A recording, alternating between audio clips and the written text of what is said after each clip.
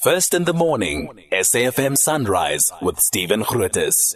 All right, well, let's see what we can find out now and the information that's coming through about what happened in Ekurhuleni overnight. There are differing reports, but we now understand 16 people died from gas inhalation. One of the SABC reporters working on it, Mbalenhle and Mthethwa, able to join us now. Mbalenhle, good morning, and I appreciate the early start. A very difficult situation. What actually happened?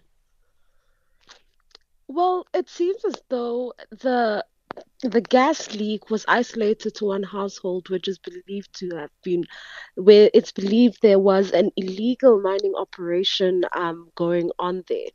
It seems the leak came from a cylinder from there, and residents complained of a foul smell in the air from as early as 6 p.m. in the evening. But according to conversations that we had with the MMC for Finance, Nkululeko Dunga, who was also on the scene and stayed on the scene until later, the death toll has also risen from 16 to 17. But not only that, we do understand that the police only responded, and emergency services only responded when people started dropping really on the side of the road. And I don't want to sound insensitive, but the streets or the passageways were had bodies just lying, Aye. lifeless bodies of people covered with blankets. The youngest of them was a 1-year-old child, and women and children. Some women were also died and affected, and we understand that 11 people were then rushed to hospital and are receiving medical attention. So, Mbalenhle, so I understand that gas in a confined space is very dangerous. You inhale that, you're in trouble. But you're talking about people actually lying in the sort of streets of the Angelo informal settlement, so literally outside, having inhaled this gas. Certainly, it is suspected that it was not just an ordinary gas, but it was a nitric dioxide or a nitric gas, which is responsible for what has happened. So it seems as though it caused some form of I'm not going to try and pronounce this word. Yeah, that word. So it's a poisonous gas. It's not just normal gas like you use in a gas heater. It's poisonous gas that we're dealing with here. Certainly, it is a poisonous gas. When I arrived on the scene, I think I arrived there at around just before 20 past 11 in the evening. We were told, or I was told by the police, that I needed to provide myself with a mask, and that I would be able to keep a mask on at all times while I am outside the scene, because when you are in the area for too long, you start getting affected by the gases that are in the air. So it seems as though a cylinder leaked or something happened. And I think the conversation that really shed a lot of light in terms of what has happened is the conversation with with the EFF's provincial chairperson, as well as MMC for Finance in Ekurhuleni, Nkululeko Dunga, where we spoke to him, and we really presented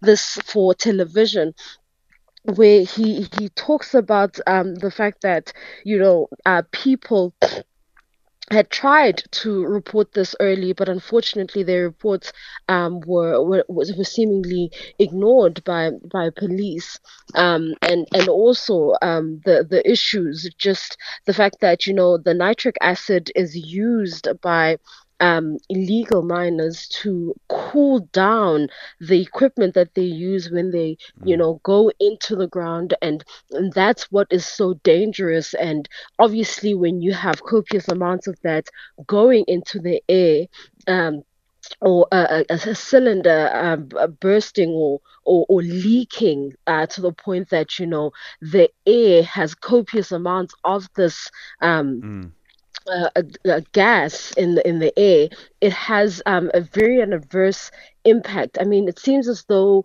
people died while walking on Sure. the side of the road. It seems as though people died while running or walking away because the passageways are literally when you were walking there, you would have to literally jump over Mm. someone who is has been covered by a blanket, Mm. one of the children, and you will hear the conversation with Gauteng Premier Banyaza Lesufi, which took place just before midnight, where he did confirm that the death toll, according to EMS services, had been confirmed and was sitting at 16. And we do understand that that number then later increased. He said, described this, as well as Gululego Dunga, also describing this as a tragedy. And where he was standing, where the premier was standing, where he was speaking to the media and addressing um, the media and just speaking about the sadness and passing condolences to the families of the affected families, he said one of the toddler's babies is right behind us. It is not very far from where we are.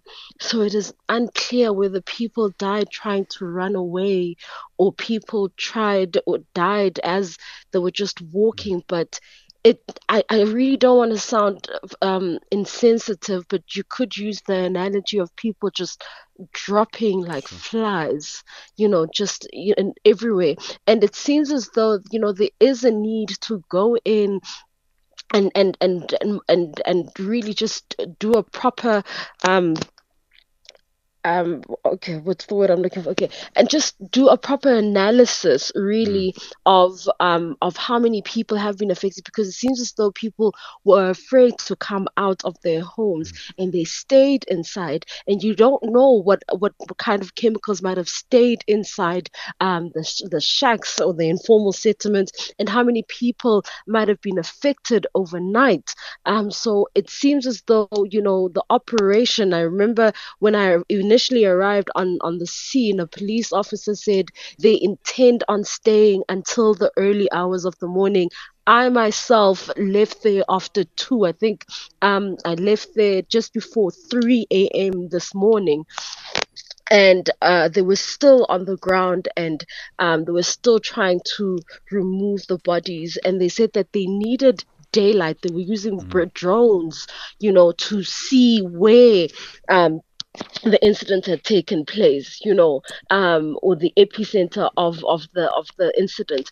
And it seems as though they are waiting for daylight to then, assess even more and do somewhat of an audit, really, of how many more people might need medical assistance following this. Oh, Mbalenhle, I mean, I don't think I've ever heard of such a thing as you describe it. I mean, just the most awful scene.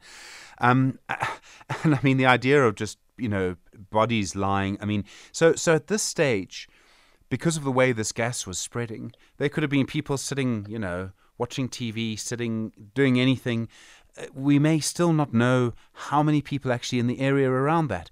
And people also are going to be very worried about going in there because this gas is clearly just so poisonous. I've never heard of anything like this.